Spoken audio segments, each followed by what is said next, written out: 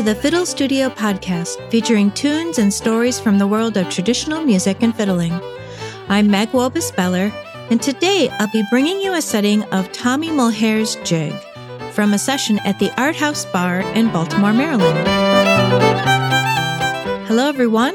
I hope you are well. Today we'll be talking about moving around to different keys.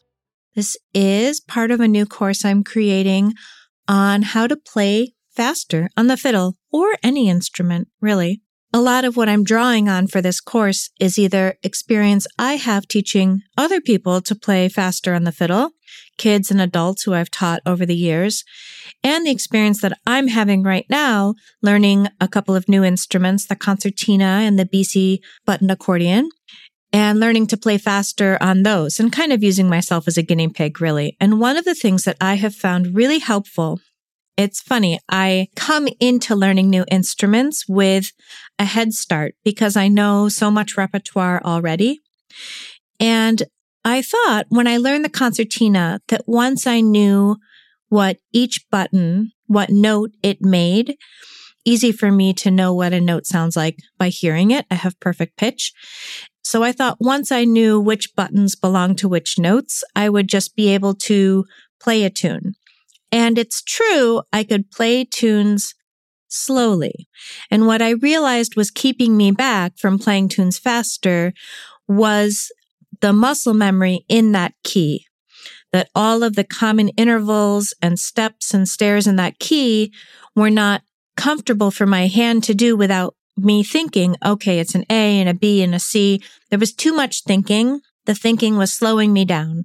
So in addition to knowing where the notes were on the instrument, I needed some muscle memory within that key. So that's what I'm going to suggest for you, because this has been a fun way for me to develop the ability to play in several keys, and it's made playing everything easier because my hand is just used to the patterns within that key. I mean, this is the reason that classical players do scales and broken thirds, that kind of thing. It's a little boring. I really love to use easy marches. Having grown up in New England, I play New England marches like On the Road to Boston, Jenny's Gone to Linton, or even easy Irish polkas like Breeches Full of Stitches.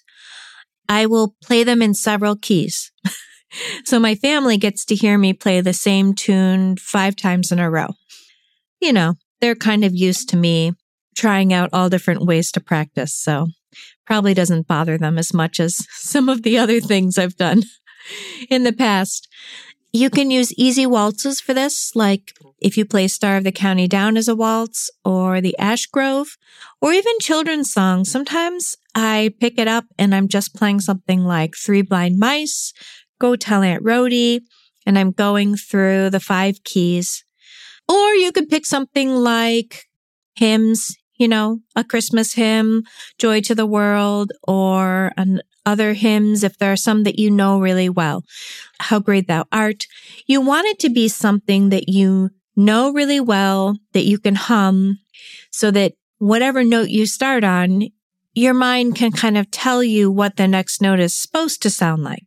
And then the trick is to find it with your finger. So this is definitely not an exercise for your right hand at all. It's purely building muscle memory in your left hand. I'm trying not to think about note recognition because note recognition for me is a thinking process. And I want my fingers to be able to move through intervals, through the skips and the shape of that tune without me really thinking about it in whatever key that I'm working, so that they can do those patterns in that key for whatever tune, just that those patterns feel comfortable in my hand.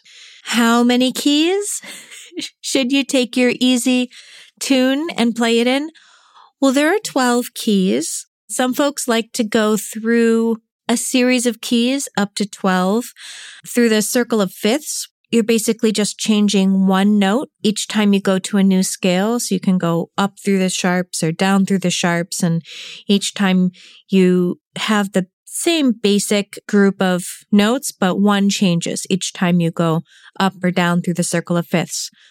it's much more challenging to go up chromatically, to play a tune in A and then to play it in B flat and then to play it in B and then to play it in C. So that's a really challenging way to do it. I don't suggest that. What I am doing right now as a beginner on the concertina, on the button accordion, is I'm learning the keys A, D, G, C, and F. So from 3 sharps all the way down to 1 flat.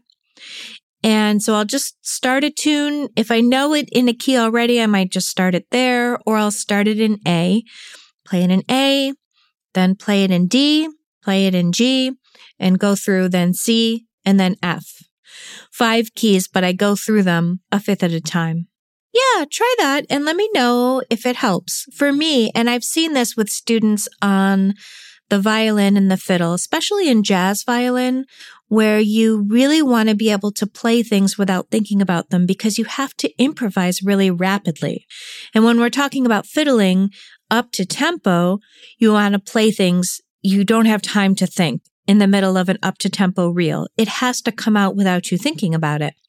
So that's kind of the association I see when I look at the practicing that jazz players do, where they do so much work within a key, so many scales, so many patterns within scales, tunes that they take from key to key to key, just to make their fingering within that key, that set of notes, really, really automatic so that they don't have to stop and think about it. So that when it's time to improvise and the chord comes up, their hand just is already comfortable and there's no lag within their playing.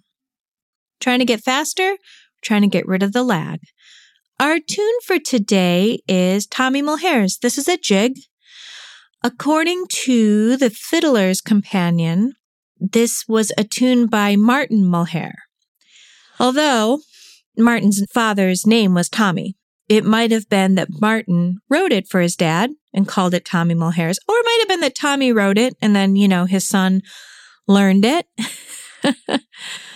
There was some confusion, certainly on the session, about it being called Castletown Corners, but I think that's another jig that's often played with it. So this one is not Castletown Corners. This one is known as Tommy Mulhaire's. Jim Coogan, the New York button accordion player, said it was composed by Martin, who was from County Galway, in honor of his father. And Tommy Mulhaire was born in 1906, and he played a lot of instruments. He played fiddle, was competing on fiddle, and playing on the radio in the 30s in Ireland on the fiddle. And then he played the 2-row button accordion. I assume the BC box, maybe the GC. And he played all the other things too, flute, whistle, even the piano accordion.